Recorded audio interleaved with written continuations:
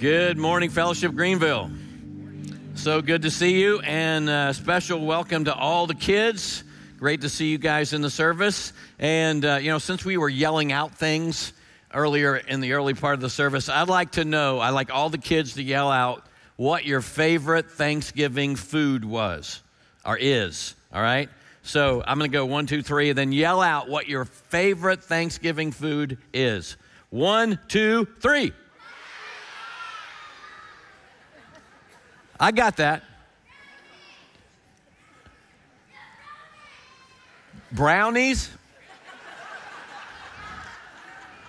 I know in our staff meeting, in our worship planning staff meeting, about 10 people in there, and I think 8 of them picked mac and cheese. And I'm like, is that even a Thanksgiving food? It is. But anyway, mine is my own sweet potato casserole. I've got a great recipe. Go, yes, you can clap. But anyway, hope you had a thankful Thanksgiving. And look, it's nothing that a couple extra trips to the gym won't work off, right? So anyway, if this is your first time with us, we're glad you have chosen to worship with us today. And one of the things that we want you to know about us is that most Sunday mornings, if you attend here on a regular basis, you'll find that we're teaching our way through whole books of the Bible. And we're currently working our way through the book of James, New Testament book of James. James was a half-brother of Jesus. He grew up in the same home with Jesus. And he became a Christian after the resurrection, Christ follower after the resurrection.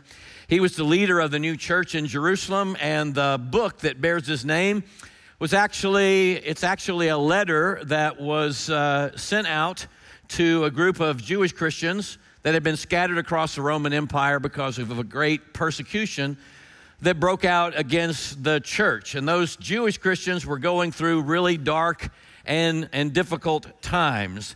They had lost their homes and businesses. They were doing whatever they could do to put food on the table for their families. They were constantly looking over their shoulder, wondering if some Jewish zealot bounty hunter would arrest them and drag them back to Jerusalem. And so James writes to these Hebrew followers of Jesus to encourage them to put their faith into action. He writes to reassure them that God is still in control and they can and must continue to trust Him in the midst of the hard times that they're going through. And he kind of calls them out. He gets in their face for compromising their faith. In other words, for not doing their faith, which he says is the only thing that will keep them and preserve them through trials. He says that doing your faith is the only way to experience the blessing of God and God's presence in your life when God seems distant and aloof. And James says, look, if in the midst of your trials and temptations, if your faith doesn't express itself in some kind of visible, tangible actions, then for all intents and purposes, this side of heaven, your faith is worthless. It's useless to you. It doesn't do you or anybody else any good. For all intents and purposes, he says it's dead. He says faith without words, faith without action is dead. And by dead, he doesn't mean non-existent. Dead means lifeless.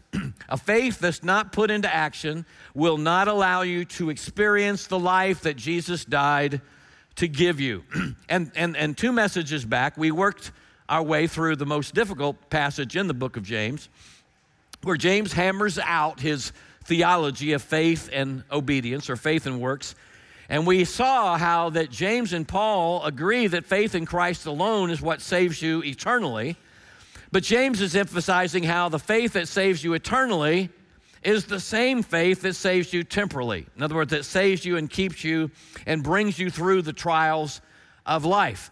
And I don't know, for some of you that some of you have never heard James taught the way that we're teaching it here, and you've had lots of questions. And I've gotten emails and cards, all good, respectful questions and everything. I've had lots of after-service conversations and phone conversations and over-coffee conversations, which I love, by the way. I love talking Bible with you about these kinds of things. And your questions have been really good ones.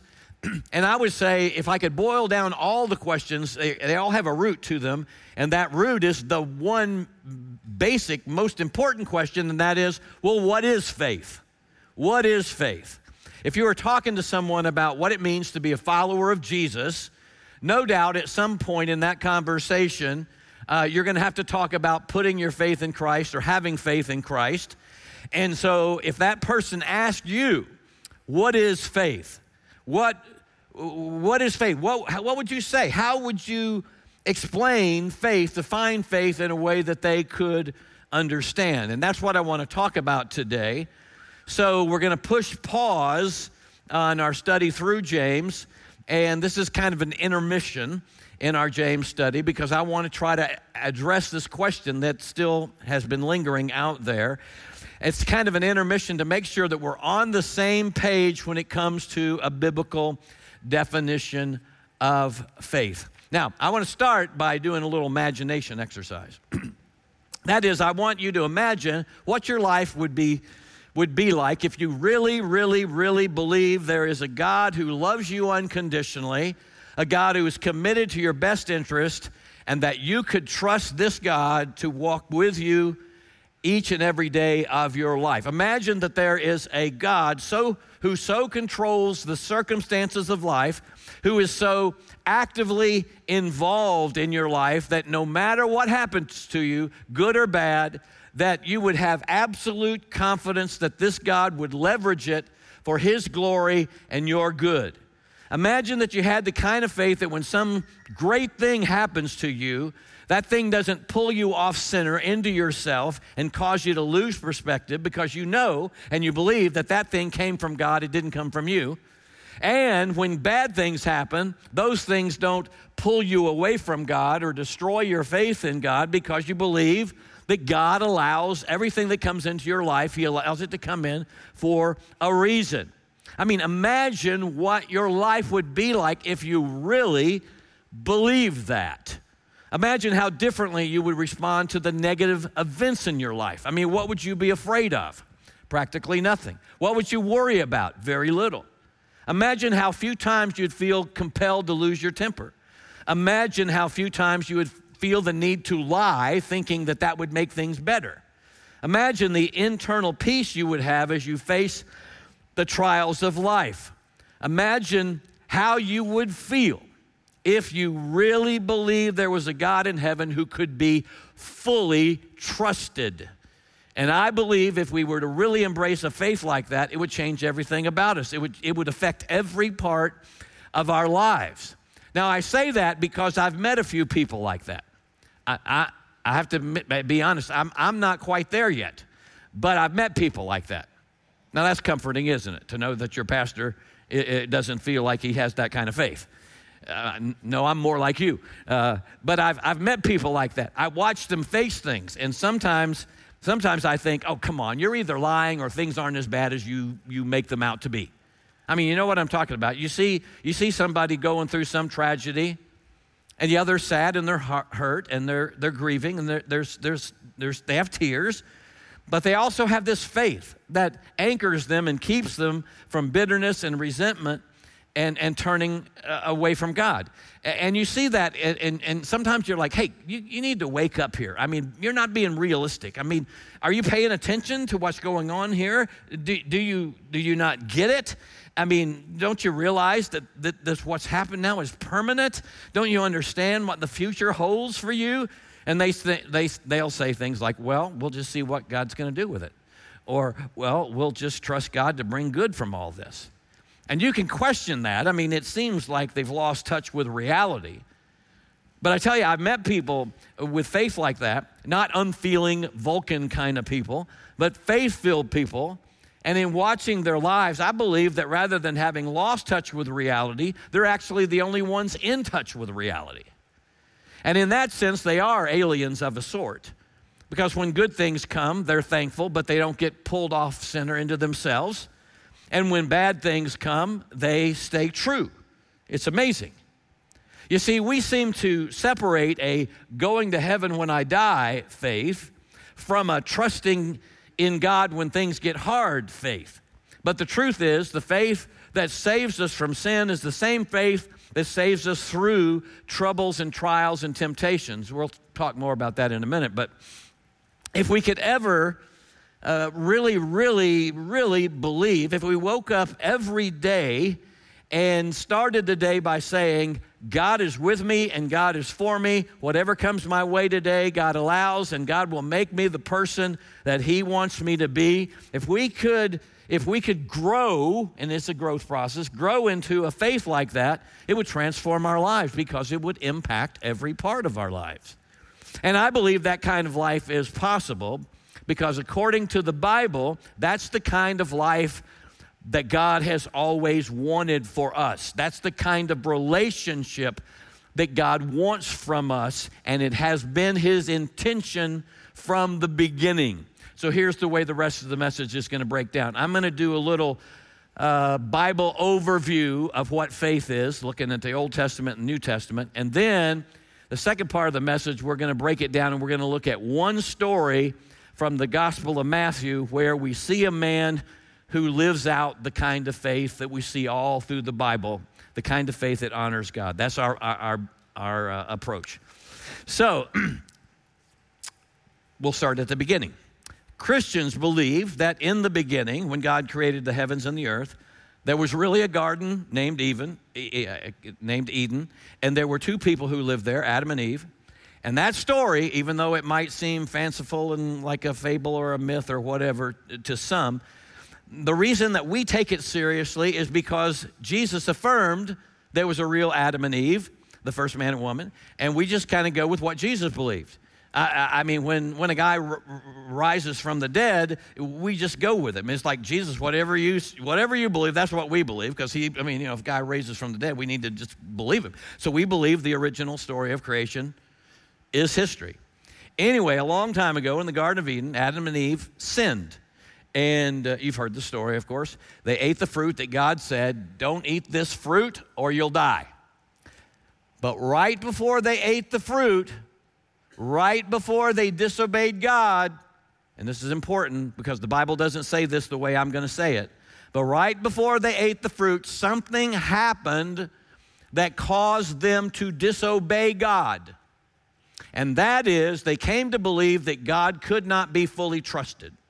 They decided that what God had said about eating the fruit was not true. He said, if you eat the fruit, you'll die. But they were tempted to believe, and they embraced the belief, oh, we're not going to die. We're not going to die. And even though they could look around and see all the very good things that God had provided for them, that one prohibition about not eating that one fruit of that one tree, that caused them to doubt God's goodness. I mean, here they are living in the middle of a beautiful garden, literally a paradise that all came from the good hand of God. They're living in that, and they believe the lie that God was holding something back from them, that God wasn't completely good, that God wasn't completely trustworthy. And they decided that the only way to have what was really good in the world was to disobey God. So they quit trusting in God because they believed a lie which caused them to think that what God said was not true and that God was not as good as they had perceived Him to be. And their lack of trust in God led them to disobey God. Now here's the point. They quit trusting God before they disobeyed God. And when trust was broken, the relationship was broken. And from that moment on, though, as you read the story of Scripture, from that moment on, far from giving up on us, God began a quest to rebuild trust with the human race. And all through this book, Old Testament, New Testament, here's what you hear God saying. You hear God saying, trust me, trust me, trust me, trust me. But we hear it as obey me, obey me, obey me. But that's because the people in my profession have too often missed it. And we've come up with some really bad theology that puts people in bondage to all kinds of rules. But when you read Scripture, that's not the point. After Adam and Eve sinned, God immediately went into action to say to the human race, I want you back. I want you to relearn to trust me. I want to invite you back into a relationship with me based on trust, not obedience, a desire God was saying, I desire a faith-based relationship with you. And when that faith is in place, when trust is in place, when trust is in the relationship, obedience follows. But what really honors me, what really pleases me is when the people that I have created and loved learn to fully trust me. Now, isn't it true that any relationship that's a healthy relationship is a relationship built on trust?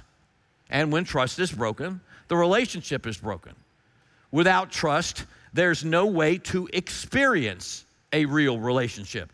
And in the Garden of Eden, the relationship between God and people was broken because trust was broken. And their act of disobedience was simply a manifestation of a lack of trust in the goodness of God. And it's very interesting as you continue to read the story of the Bible, the ancient story of the beginnings of all things. Before God gave the Ten Commandments, before God gave the law and all the thou shalt and thou shalt nots, before God says, obey me, you know what God says first? You know what God says to the first man who became the father of the Jewish nation? God says to Abraham, trust me, trust me. Trust in who I am and the promises I'm making to you. And later in Genesis, we read that God calls Abraham to leave his home and go to an unknown land, an unknown destination. Didn't know where he was going or how long it would take to get there. But God promised Abraham that he would give him land and children. And that land and children would become a great nation, became the nation of Israel. And the Bible says this, and Abraham believed God. He believed God, and it was credited to him as righteousness. In other words, listen, he believed God's promises. Abraham trusted God and the promises of God, and what happened? Scripture says, and he became God's friend. In other words, he experienced a restored relationship with God. How? By faith, by trusting God and the promises of God.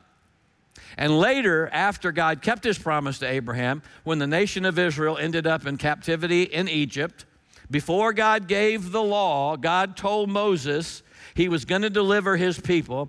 And God says, okay, watch this. I'm about to do something so amazing that when at the end of all of these miraculous events that I'm going to do, you will trust me. I'm going to show you who I am and what I can do. I'm going to show you that I am God. And I'm powerful and good, and I want the very best for my chosen people. And God says, when you see my power and my goodness towards you, when you know that when you begin to know me and trust me, then I'm going to tell you how to live, and you'll take me seriously at that point. So here's the deal. The law, the commands to obey, the thou shalt and thou shalt nots came after, listen, after trust was rebuilt. After trust was rebuilt. You see, God doesn't ask us to obey him first. He asks us to trust him because he's honored when we trust him, and obedience is the natural outflow of a relationship built on trust. But we get it backwards. All too often we get it backwards. You see, many of us grew up thinking that God was all about, here's what I want you to do, but that's not true. The Bible is all about, here's what I want you to believe about me. Here's who I am, trust me. Here's what I can do, trust me. And when you see who I am and what I can do, then you will want to live your life my way. And, he says, my word will help you learn what it means to trust me and to love me with all your heart and mind and body and soul and strength, and love others like you love yourself. But God says, I don't want you to ever think that my relationship with you is performance-based. It is forever and always faith-based. Never think my relationship with you is measured by how well you do or how much you know. No, my relationship with you is based on trust. Now, fast forward to the New Testament, thousands of years after the law was given. When Jesus came, he invited people back into relationship with God. And what did he tell people to do? What was his message? He said, believe in me. trust in me. I love you. I love all of you, no matter who you are and what you've done. I'm here to tell you that God loves you and he wants you back. And the way back into relationship with God is by believing in me, trusting that I am the one who has come to make things right between people and God again.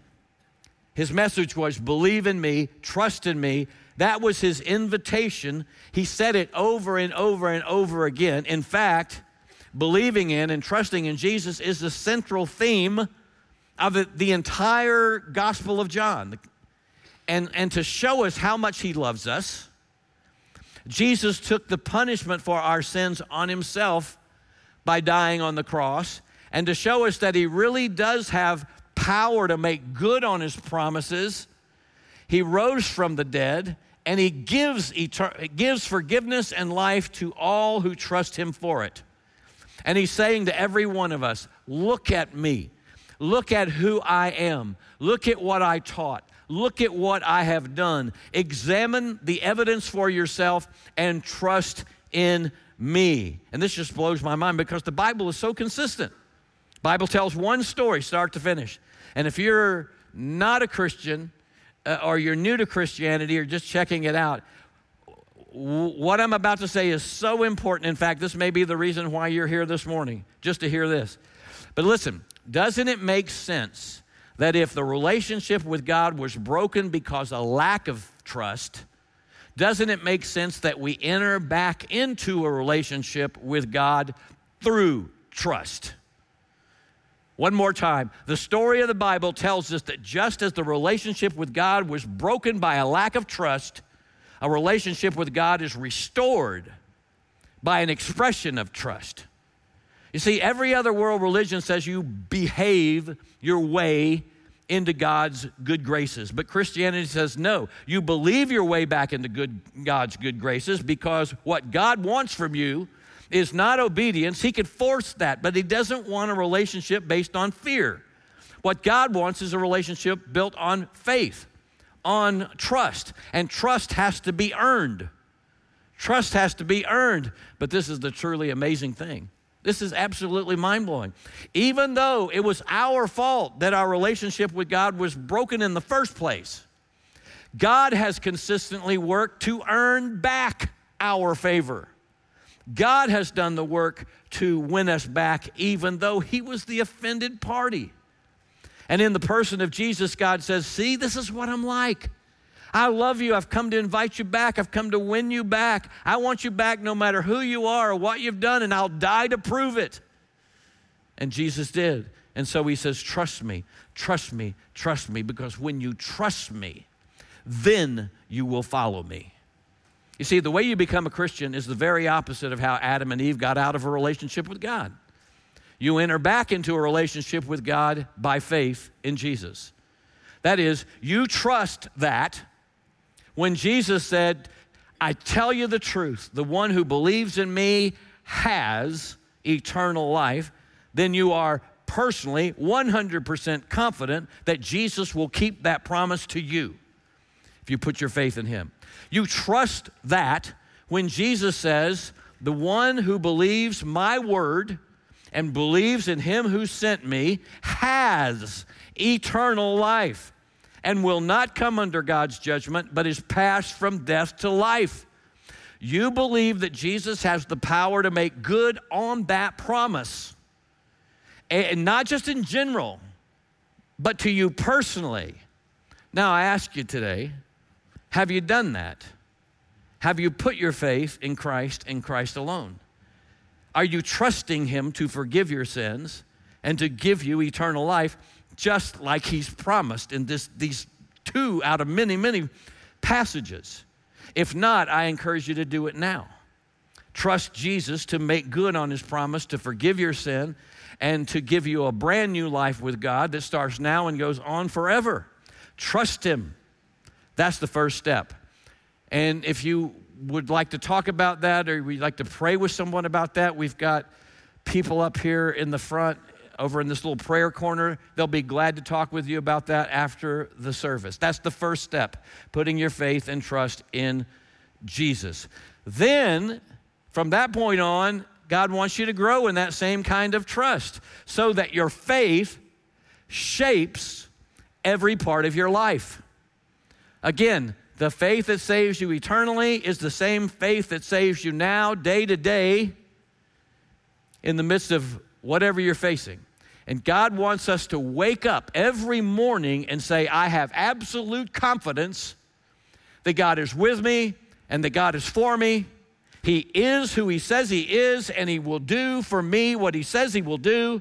And I'm going to live this day trusting that whatever comes my way, good or bad, God is personally involved in all the events and circumstances of my life. And whatever I face, I'm going to be able to face it confident that God loves me. So, what is faith according to the Bible? Old Testament, New Testament. What is faith? Faith is trusting that God is who he says he is, and he will do what he says he will do for you.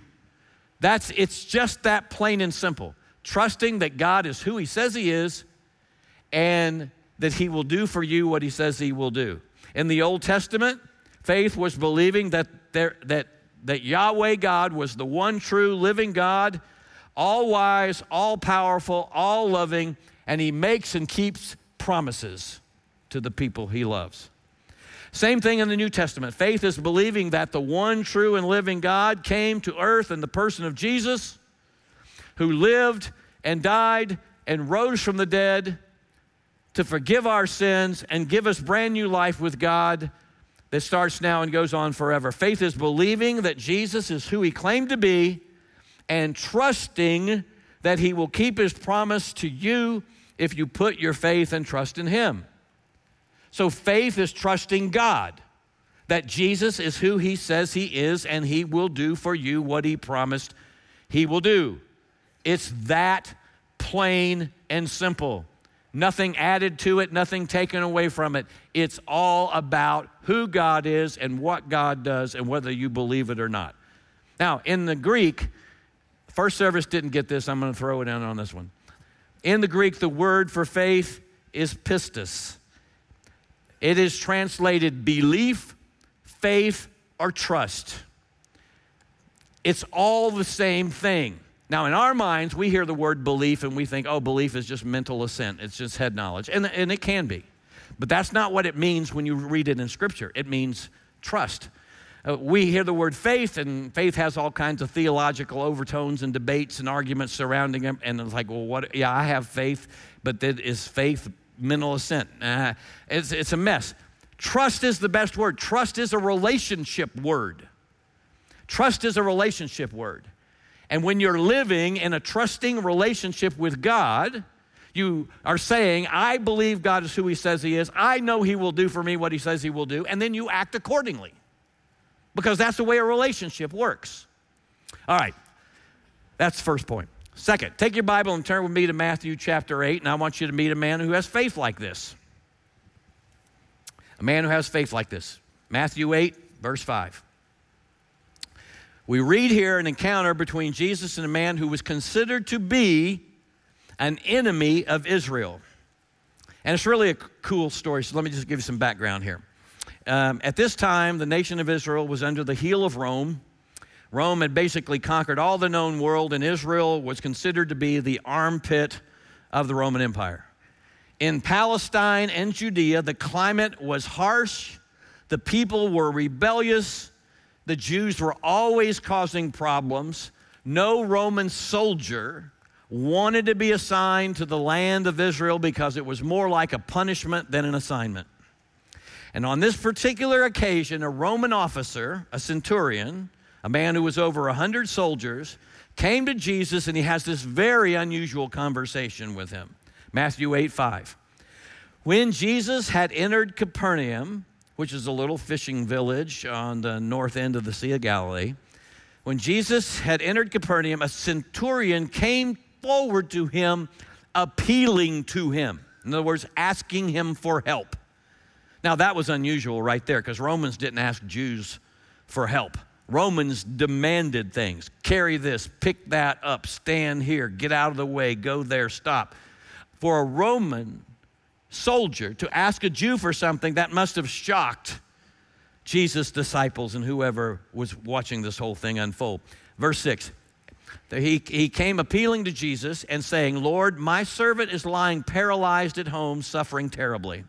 And Jesus said to him, I will come and heal him, which must have surprised a whole bunch of people in the crowd that day. I mean, we're going to a Roman soldier's home? What's that about? Well, Jesus had taught, love your enemies and do good to those who persecute you, so he's just doing what he's taught. So naturally, Jesus agrees to go to his home. But listen to what the guy says. I mean, this is so strange. Verse 8, but the centurion replied, Lord, I'm not worthy for you to come under my roof, but just say the word, and my servant will be healed. Now, he's like this. He's saying, Jesus, I've been watching you, and I figured you out. I know how this whole thing works. I know you don't need to come to my house. If you just say the word, I know that my servant, whom you never met, in a house that you've never been to, with a disease you're not even sure about, I believe if you just say the word, he will be healed.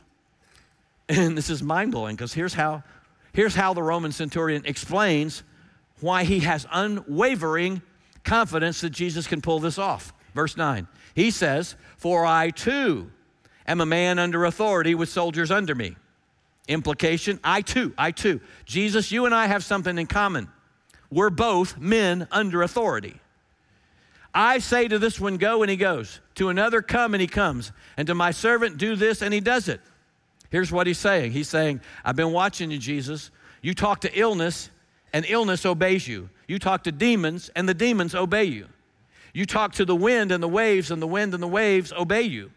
I figured this out because I can say to a soldier, come here, and he comes. I can say to this soldier, stand here all night, and he stands there all night. I can say to a group of soldiers, line up and wait, and they line up and wait. These soldiers do whatever I say, but I'm smart enough to know that the fact that these soldiers obey me has nothing to do with me. The reason these soldiers obey me is because I'm under the authority of Rome, and to obey me is to obey Rome. And the reason these soldiers take me seriously is because they take Rome seriously. They do what I say because I'm under Rome's authority. And Jesus, I've been watching you, and I figured out how it works. You're under an authority greater than you. And the only reason that disease and demons and the wind and the waves obey you is because you're under the authority of your heavenly Father. So you don't need to come to my house. Just say the word, and my servant will be healed. Now look at this. This is again, it's just hard to get your mind around. Verse 10, when Jesus heard this, he marveled. He was astonished. He was amazed. Now, this is the only time recorded in the whole New Testament where it says that Jesus was astonished.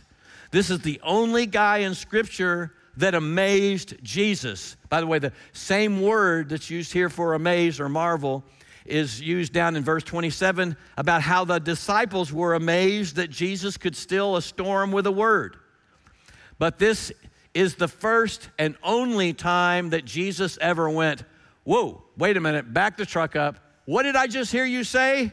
Just say the word? Are you kidding me? Man, I mean, how, think about this. How would you like to be this person in heaven? The only man that ever amazed Jesus. He's probably walking around, he's got an I-A-J bracelet on, like I Amaze Jesus bracelet. And no, you can't get one. I'm the only one with them. Here's the question. Now, what was so astonishing about that brief conversation? What does it say about this guy when Jesus is amazed at him? Jesus tells us back to verse 10, he says, when Jesus heard this, he marveled and said to those who followed him, truly, I tell you the truth, with no one in Israel have I found such great faith. Nobody ever astonished Jesus with their obedience. Nobody ever astonished Jesus with how well they lived their life or how much they knew. Only once did anyone astonish Jesus, and it was the man's faith that caused Jesus to be taken aback. It's like Jesus says, finally, somebody sees me for who I really am and acts on it. It's like Jesus is saying, I'm so honored by a faith like this. I'm so staggered by confidence like this. I'm so moved by somebody who's put it all together. And down in verse 13, he says to the centurion, go, let it be done for you as you have believed. And the servant was healed at that very moment. The centurion got it right. He understood that Jesus was exactly who he claimed to be, a man operating under the authority of his Father in heaven. The centurion saw Jesus to be a man of power and purpose and kindness, and he acted accordingly. His faith was not the same thing as his actions. His actions were the natural outflow of his faith. You see, the centurion believed that Jesus was a man of power and purpose and love and kindness. He trusted Jesus, and he expressed his faith. He put that faith into action by going to Jesus and asking for help. He expressed his faith in word and deed. Now, here's the deal. What the centurion did in that situation, listen, the centurion just did what anybody would do who was absolutely convinced, fully confident that Jesus was who he claimed to be and that he would do what he promised he would do. That's all he did.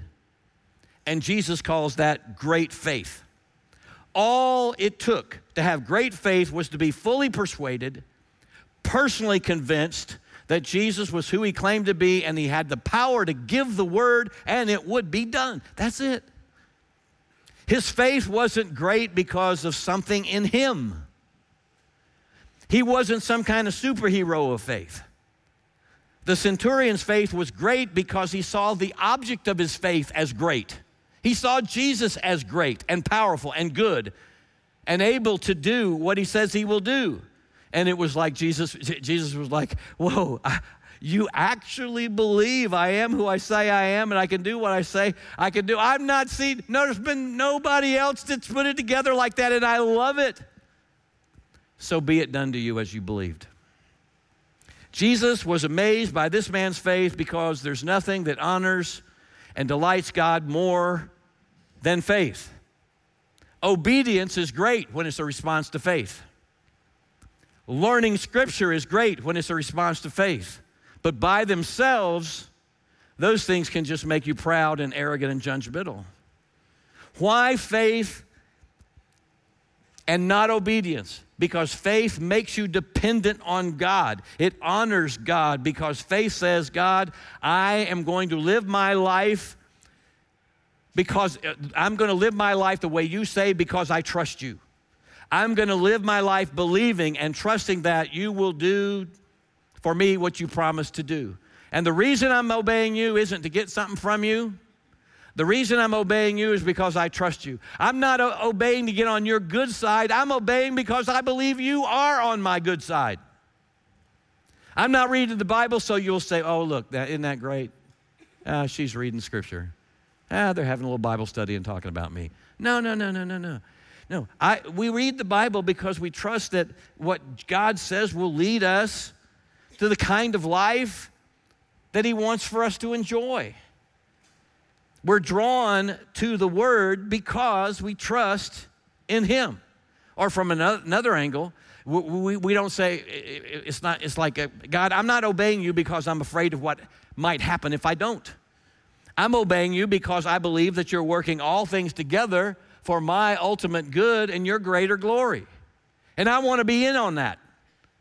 You see, the more convinced we become of the power and the goodness and the wisdom of God and how we are the object of God's power and goodness and wisdom, the greater our faith will be. And in turn, listen, the greater the expression or the outworking of our faith will be.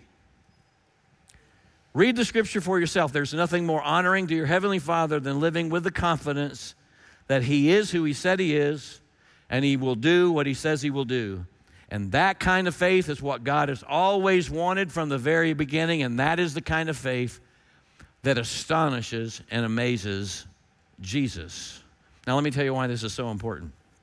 Your faith, no matter how strong or weak it is, your faith is the lens through which you view and interpret all of life.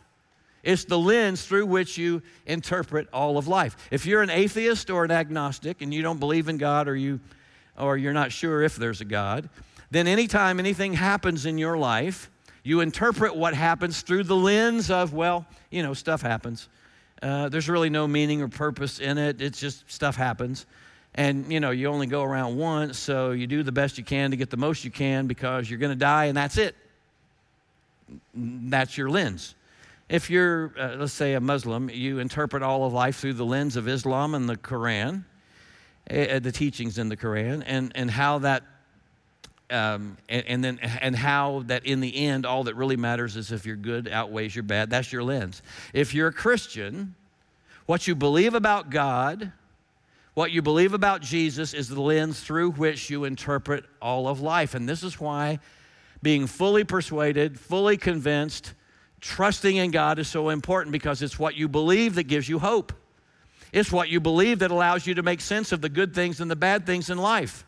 What's at stake is how you see God and how you interpret all of life, and whether you will experience the blessings of God the way God intends for you. And if your faith is weak, if your confidence in God is shaky, you'll be like, well, I know I should obey God, but I'll try. I don't know. I'll try to obey. I'll try to do what God says, but I just don't know. And it's like you have one foot in one world and the other foot in another world. It's like Matt Dinsky talked about last week. You're trying to live by heavenly wisdom and earthly wisdom at the same time. And you're wavering back and forth. You're double-minded, unstable in all your ways, like James says in chapter 1. You're like waves on the sea. You're wavering between, yeah, God is good. Well, I'm not sure he's so good. I can't see his goodness here. God is powerful. Yeah, I know he's powerful, but I'm not sure. I'm not seeing his power at work for me right now. I just don't know. I mean, think about it. And most of us have seen this. But how is it that two people can go through the same tragedy, some horrible, life-altering tragedy, and one person grows stronger in faith while the other chucks their faith? Why is that? It boils down to what you ultimately believe about God, what you believe about Jesus. Is God really with you? Is God really for you, no matter what happens to you? Does God really love you when you can't see it or feel it? It's all about faith. It's about being confident, convinced of unseen realities and living your life by those unseen realities. That's what Hebrews 11:1 tells us. And you can't see God, and sometimes you can't feel his goodness, and sometimes you don't see his power at work. And in those times, the question is, so what are you going to believe? God's first priority for all of us is not that we become good little Christians who do nice little good Christian things. No, God wants us, every one of us, to become men and women and students of great faith, circumstance-defying faith, out of the box, oh my goodness, faith. The kind of faith that honors God and actually amazes Jesus. Now listen, not faith that God will do certain things for you just because you muster up faith. Not faith in certain things like God will give us what we want or think we need, but faith, listen, but faith that is so strong that if God denied you of the thing you wanted most, you would still be faithful. Because you'd still trust him, because you know that God's ways are always loving and best. And yes, of course, there's times when we are, and we will experience hurt and disappointment and almost unbearable grief. But the Apostle Paul tells us that it's possible to have a faith where we can say, I'm afflicted, but not despairing. And I'm perplexed, but I'm not crushed. And I feel forsaken, but I'm not destroyed. And it's the lens of faith that gives us confidence like that. And we can grow into a faith like that. It really is possible. I mean, do you believe that? Listen, this is why we as a church are committed to teaching the Bible in a clear, practical way.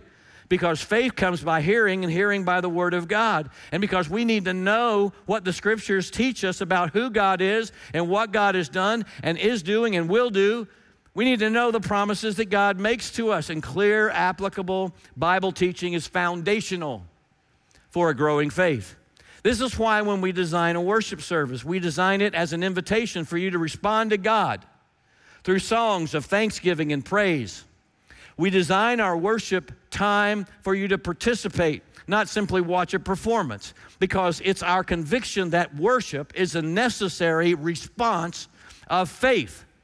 And as you rejoice in and reflect on who God says He is, as you reflect on and rejoice in what God says He will do in song, it can push your faith down deeper and deeper into the core of your being if you're not just mouthing the words. This is why we invite you into community groups, because when you're in a small group and you hit a bump in life, you can have a community of friends who can come alongside you and encourage you to make sure that you have that lens of faith on and help you interpret circumstances from a faith perspective. And I admit sometimes I can't see it, and I need other people in my life to remind me of who God is and who I am in Christ, to remind me that God is good. That's why we want you in community groups, because community can reinforce faith. And that's why we invite you to find a place to serve. That's why we invite you to go on short-term mission trips. That's why we invite you to become a missionary in your world, your day-to-day world. Because when you put yourself in situations, in risky situations where you don't feel completely competent or don't feel completely adequate, you have to depend on God to come through for you. You have to depend on God to do things in you and through you that you can't do on your own. And what does that do? It stretches your faith. It grows your confidence in God. It causes you to have aha experiences with God, like, wow, God can use me to make a difference in people's lives. And I want you to know here at Fellowship Greenville, we are very intentional about these kinds of things. Because all these things, solid Bible teaching, participatory worship, life in community, life on mission, God uses all these things to grow our faith. I mean, imagine what it would be like to be a whole church full of people like this centurion. To be a group of men and women and students who astonish God by our faith. We know it can happen because it happened at least once.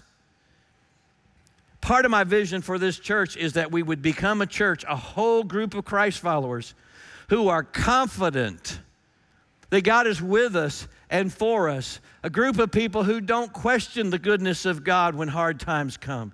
A group of people willing to take risks and say, Jesus, you just say the word and it'll happen. Because nothing honors God more and nothing protects us more than our confidence in God. But it's got to start with us personally.